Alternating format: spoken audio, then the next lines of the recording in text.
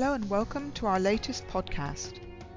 This episode is given by our President Graeme Fox, where he talks about heat pumps and the net zero agenda. It's based on a presentation he did for members towards the end of 2022 and covers the main conclusions and the discussion. The podcast is chaired by Dermot Cotter, chair of our Papers Committee.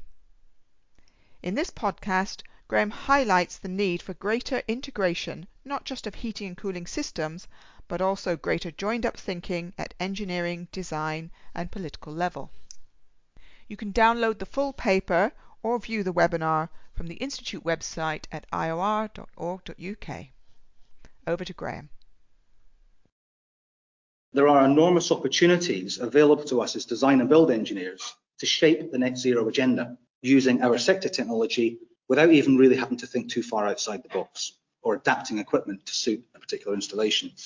Standard kit is available to us, which can impact enormously on the decarbonisation of heating drive, which government is now taking on. We simply need to apply our knowledge in the most efficient manner.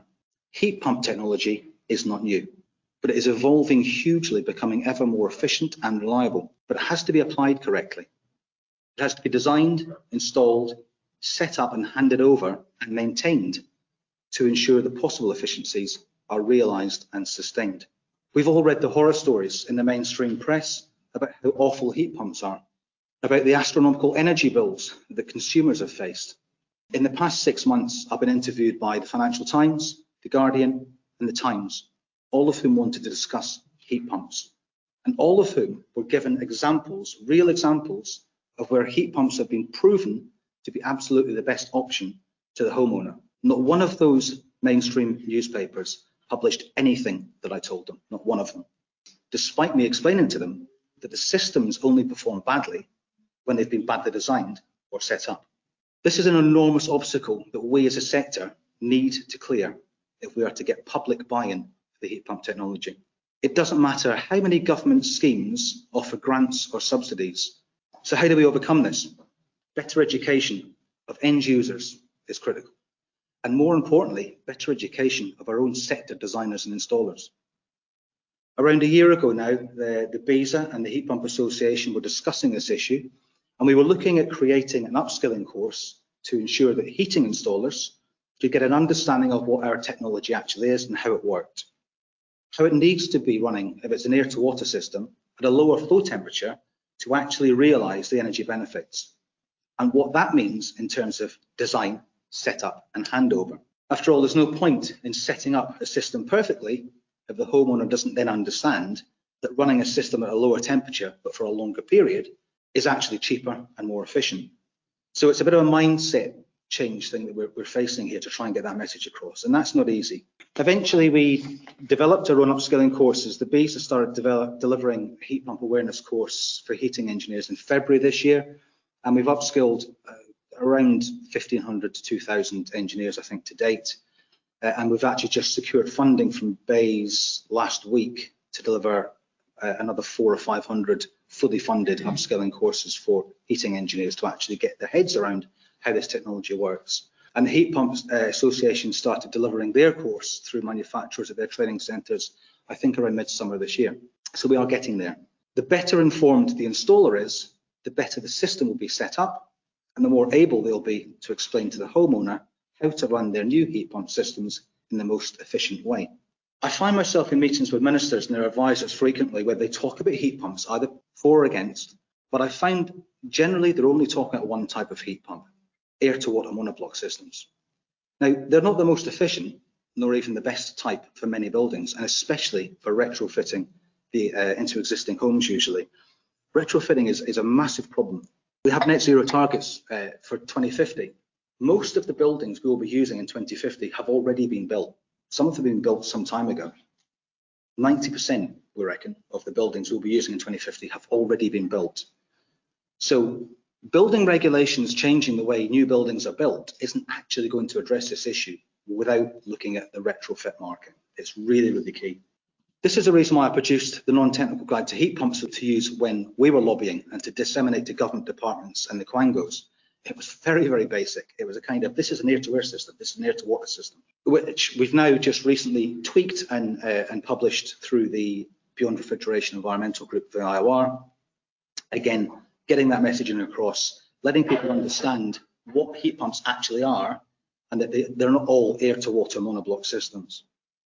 Now, this is really important because we are led by decision makers who don't even have the most basic understanding of what options are available to them. And my role at the BESA Group now is to try and make sure that the decision makers, the policy makers, actually have the right information to hand, so that they will hopefully make better and more informed decisions going forward, which will only serve our sector better in the long run, of course. But even when we look at ground source systems, there's a variety of sources and delivery methods. One which offers significant benefits is the multitude of aquifers which exist across the UK. Now, these can be used as low-grade heat source for heat pumps to boost locally to useful temperatures, often relatively cheaply, as long as the local authority approves their use, of course. And river water exists across the country which can be used. The Queen's Quay project in the River Clyde in Glasgow is a perfect example of using an existing constant source to deliver low-carbon heating for a huge number of properties, potentially, both domestic and commercial. But one I touched upon in the paper where I had some experience myself is in flooded, disused coal mines, with water drawn up as low-grade heat in the region of 12 to 20 degrees, boosted by a heat pump with only minimal heat drawn, so that the return water is around about 7 to 15 degrees. And a heat pump, or localised heat pumps, used then to provide useful space and water heating in properties. There are dozens of disused mines which could be used like this, providing low-carbon heating for social housing, or just decarbonised heating for heat networks and district heating networks, for example. Which brings me to the bigger picture aspect of what I was trying to convey in my paper. Not just using available source, but also recovering heat where we are currently rejecting it. We have approximately 41 million cubic metres of cold storage space in the UK, according to the 2022 Cold Chain Report. Now, that equates to around 2 million kilowatt hours of heat rejection, much of which is currently thrown away to atmosphere. In simple terms, that equates to around 200,000 homes worth of heating. How much social housing could be delivered with virtually free heating if we were to harness this rejected heat energy and convert it via localised heat pumps into district heat networks? So at a time when we're facing rapidly rising energy costs and a sharp cost of living increase, why aren't we looking to recover more of that waste heat and delivering it to those most in need? And when we look at supermarkets, and I do say this knowing that a number of our leading supermarkets are indeed looking at this, but we have the ability relatively easily to recover the waste heat from our fridges and freezers on the shop floor, as well as back of house storage, with just a little bit of joined up thinking at the design stage. But it's all about that joined up thinking and the collaboration across the sectors.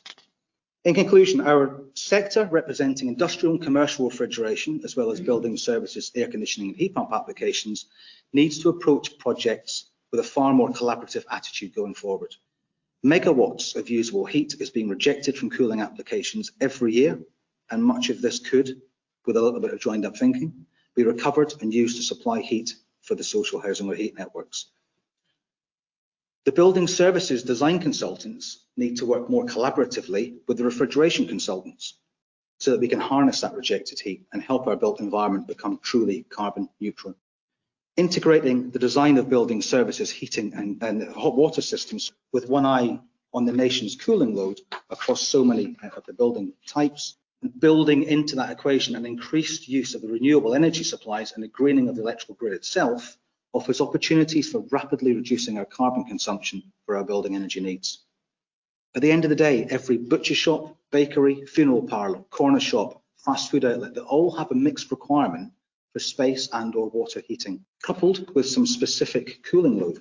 So it is essential that those involved at the design stage of building one of those properties, or even looking at an overhaul of the system installed at the end of asset life, do so with an open mind and incorporate the recovery of the heat rejected from that plant, the cooling plant, to supplement the heating demands at the very least. The possibilities have enormous implications for the RECHP sector in terms of increased workload.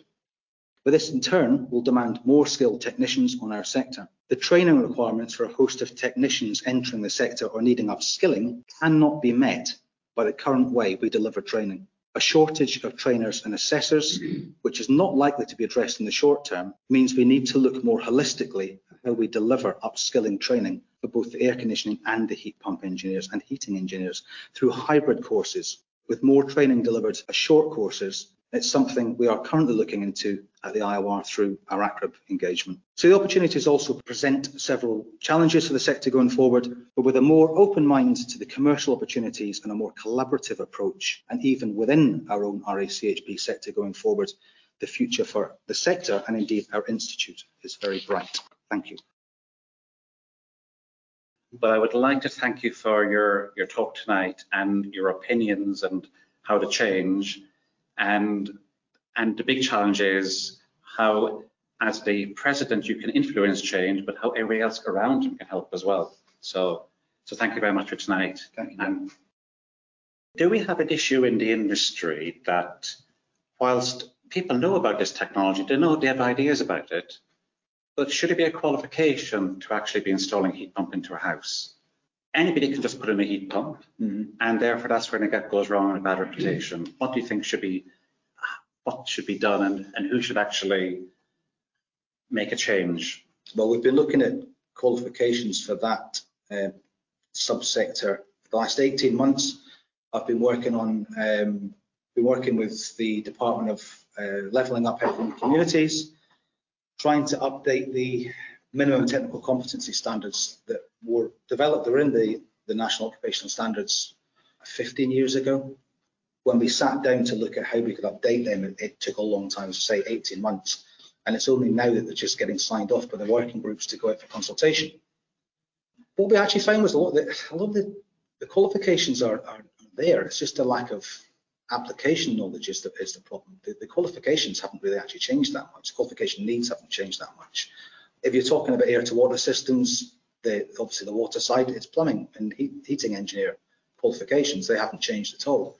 On the refrigerant side, it's refrigeration air conditioning qualifications. It's not so much a qualification that's needed. It's a knowledge thing that's needed, and that's why we in the Heat Pump Association created the upskilling, the heat pump awareness courses that we run. Neil Merritt is asking, with regards to overhauling training and thinking more holistically, what have you seen as barriers to collaboration with heating and building engineering experts in the area? I think the biggest barrier has been where people are trying to apply government grants and things like that. A lot of them are looking for things like that, and you need to have the MCS accreditation, and that tends to fall into the heating engineers, traditional heating engineers as the installers. But as we've seen, so many of them actually don't understand what it is they're doing. They don't understand what a heat pump is. They don't understand how to properly set up a heat pump.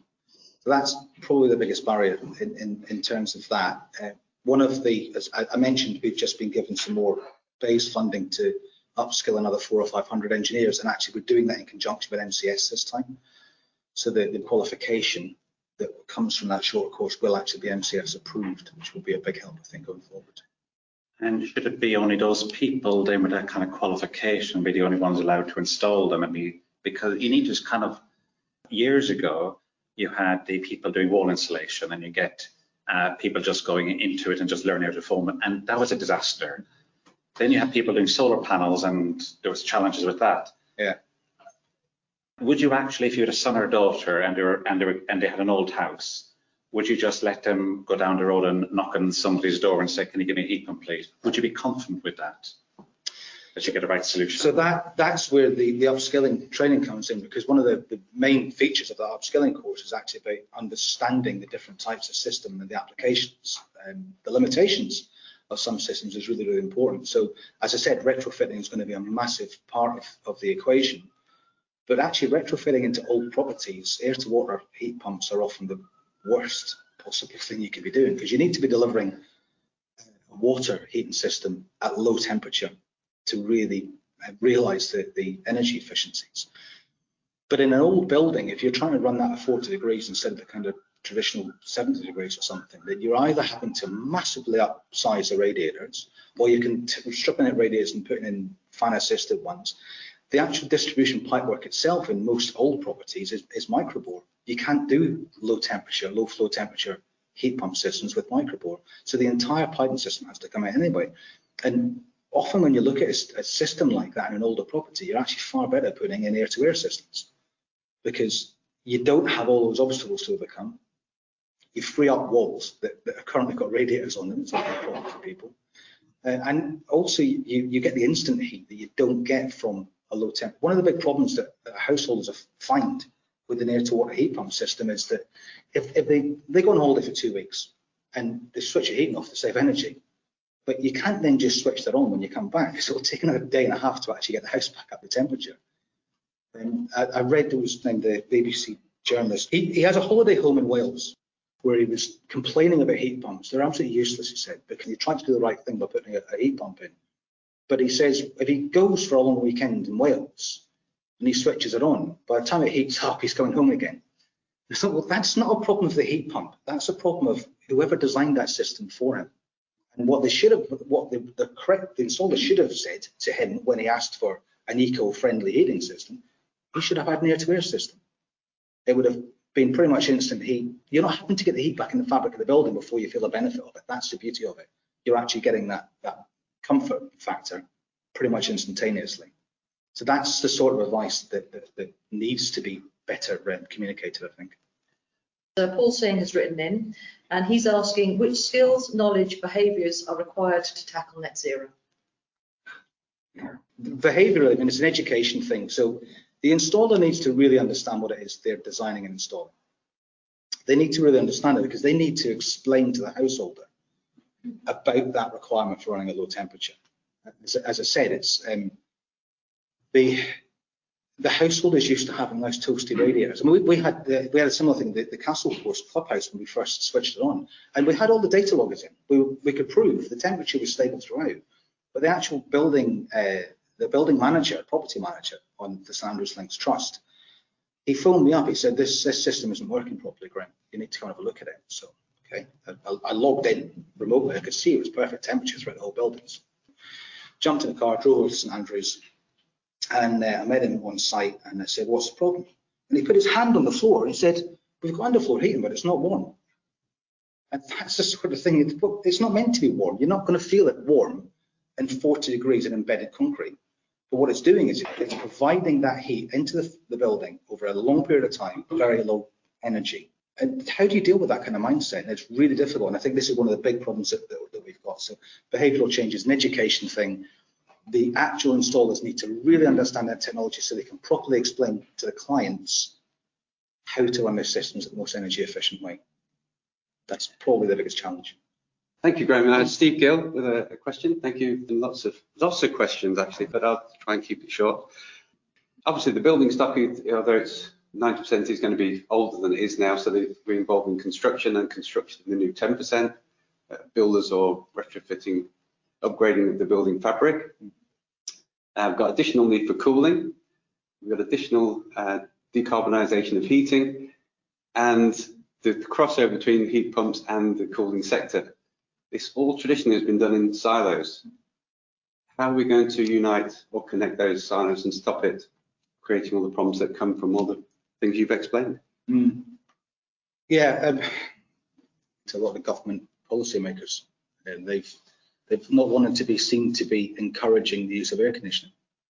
But as you say, climate change, we have a warming planet, the actual and the equipment that we have in our homes and our offices and things nowadays is putting that necessary cooling load on buildings now. So with that, that's kind of why I lobbied HMRC about heat pumps, because they moved the goalposts on the reduced VAT rate, as it was at the time, the 5% VAT rate.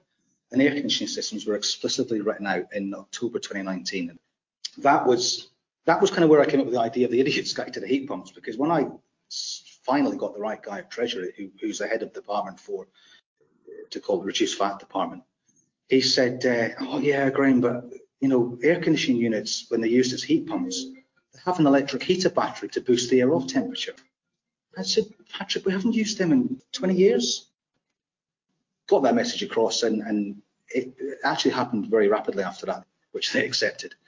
And then, as it happens, the Chancellor then, instead of adding in the air conditioning heat pump units as the 5% VAT, reduced VAT, they actually decided to zero rate all of the decarbonised heating for 5 years. So that was a big hurdle that we got through, and I think getting that mindset into government departments that we've now got, that there is a need for some cooling, and actually if you do need to use it for cooling a week or two of the year, it's not a bad thing. When the other 50 weeks of the year, you've got the most energy efficient heating system for those buildings that need it. And as I say, it's a lot easier and a lot cheaper to install air-to-air heat pump systems in a lot of these old properties, particularly housing, than it is to strip out what you would need to do to put an air-to-water system in. I hope that answers your question. A couple of questions, one of them on a practical level.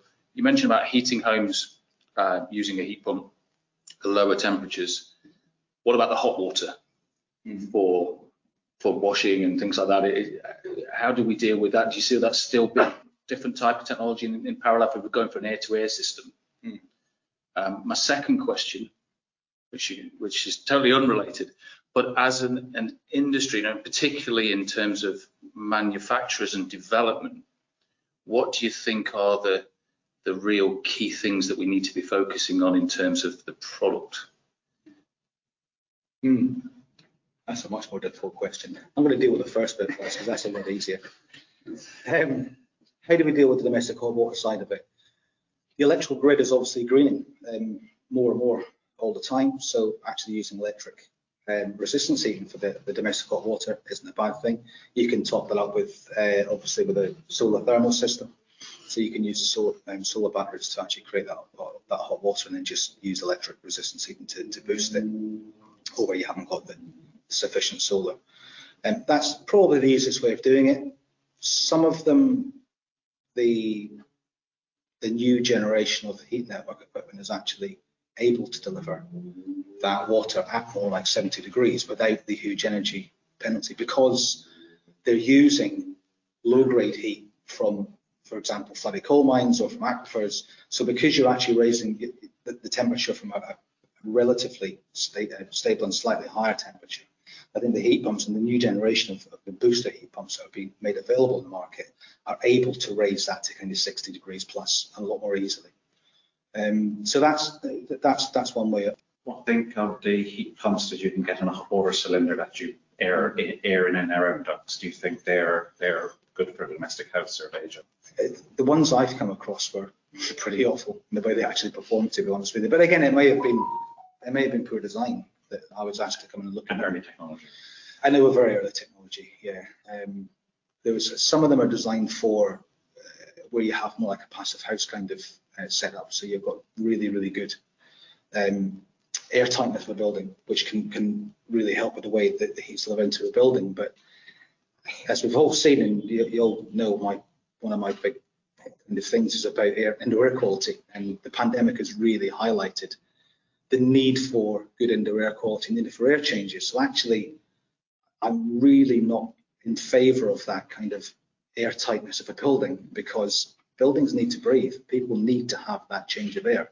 There's been a massive rise in the number of asthma cases in the country in recent years, and that's because the government's been giving people grants to throw this extra insulation into the homes, and you're cutting off the homes from actually breathing. That's why we have mold issues in homes, because we're over-insulating buildings and they're not breathing anymore. I think back to my grandparents' generation and before, they all open coal fires, and yeah, it was drafty. But actually, when that draft was actually creating a healthier environment. Even though they had log burning and coal burning, it was actually a healthier indoor environment because you had that airflow going across the rooms. So that's kind of where I'm coming from. That second part of your question, I haven't managed to avoid, have I? Sorry, remind me. So it's really where does the technology need to go? What do the manufacturers? What have we got to focus on now moving forward? Key things for manufacturers. I think if you're talking about for domestic heating, I think the controls is key. Controls has to be really easy, because to have idiot-proof controls, it needs to be as simple as possible, but actually still maintain the operational performance. So that's probably the biggest challenge, I think, for manufacturers of heat pump systems from a domestic point of view. Thank you. Thank you, Rob. We have another question from the audience. Can he come up and introduce himself? Andrew Geagle. A few years ago, Chris Jessup and myself had a look at the heat pumps from a different perspective. Why didn't people want the damn things? And all my experience has been heat pumps that don't work, all the people want is to get rid of them and have a gas fire. You know, it works. Yeah. And they want the same sort of technology. But one of the things we did consider, which I don't think you've really addressed so far today, is you actually need some sort of energy storage, either on site or very, very close to the site, so that you can disconnect the demand for heat for demand on the grid. Yeah.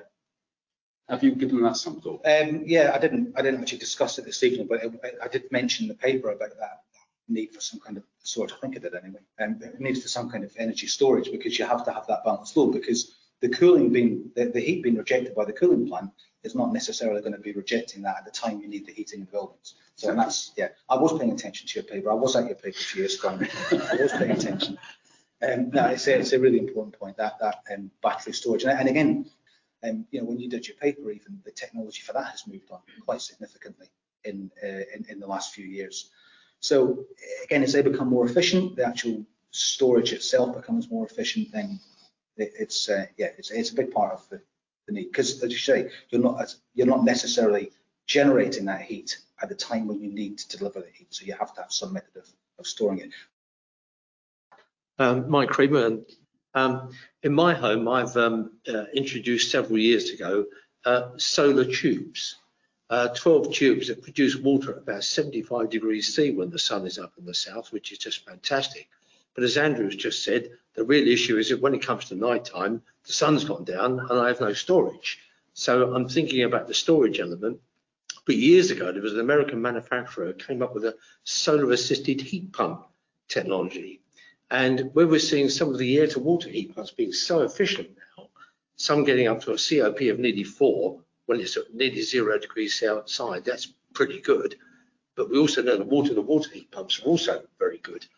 So I'm sort of starting to imagine tonight, from the great talk that you've given, is there some great way of actually combining solar tubes to put a lot of heat energy into your water storage, and then when that starts to fall off because the sun's starting to diminish in the autumn and the winter and so on, that you still get energy from it, but a diminished amount at lower temperature, and then you use a water-to-water heat pump to lift that to higher temperatures, so you don't have to change all your radiators in the house and so on. Maybe combine it with air-to-water as well. So just a thought. Yeah, I mean, this is the thing I was saying. There's loads of options available to us as design engineers, and you have to choose the right option for the right application. One thing we haven't talked about, and actually I think solar PV is possibly more efficient than that in terms of generating the electricity power from it. And you either have a battery to store that electrical power until it's needed, or another technology that I haven't even talked about at all is phase change. Hot water production. I went to, there's a factory just outside Edinburgh, but it's quite new, and they have these boxes. They're essentially about a metre high, I don't know, 600 mil square, and they're just plumbed through, almost like a hot water cylinder. But all it is a heat exchanger with this phase change material in it, and they actually showed one of these things that is generated when it comes off the production line. And I watched them taking this thing off production line, plumb it in to their rig that they had in the factory. And it was instant hot water at 50 degrees, instant. That's massive, what you're talking about for that kind of domestic hot water use. And I think there's a big, big future in that avenue. And either using the solar PV to power it to charge the system up, or obviously, as I say, the electrical grid itself is becoming decarbonised more and more on a daily basis. So, yeah, but we do need to. The government does need to address the subsidies of the actual fuel supplies, definitely. On solar PV, I got excited about that. I've just got the quote for 4.2 kilowatts into the house, 11 panels, £8,000. So, okay, let's think about that. Will I live long enough for the payback? But then at night time, the sun's gone down and I don't have the power. So let's go for the battery option. Tesla battery, £11,000. So I've got my solar panel and battery get installed next week. So. Okay. We have a final question. When I asked for one more question, I happen to get two hands, so can you come up and introduce yourself?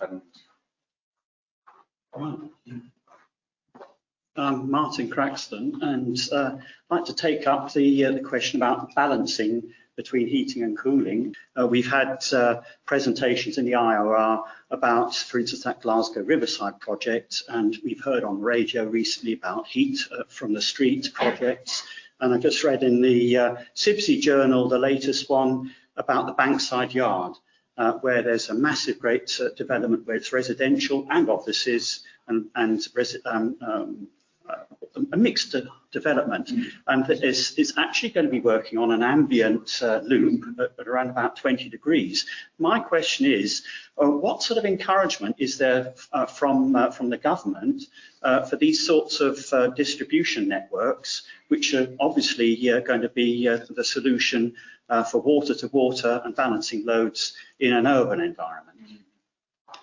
Encouragement from government, I'm not sure, probably grants and subsidies in some way, but one of the big problems that I know heat networks have had has been poor performance, again, over the years.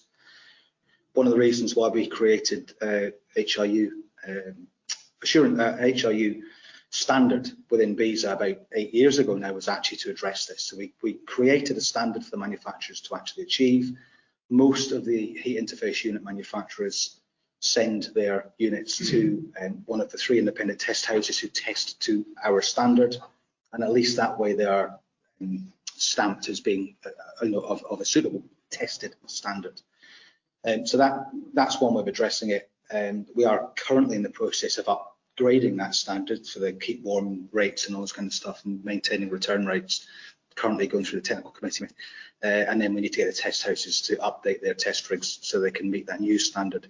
But because we're doing that, the work we're doing with that, so BRE operate the SAP calculation database, the product characteristic database on behalf of BEIS.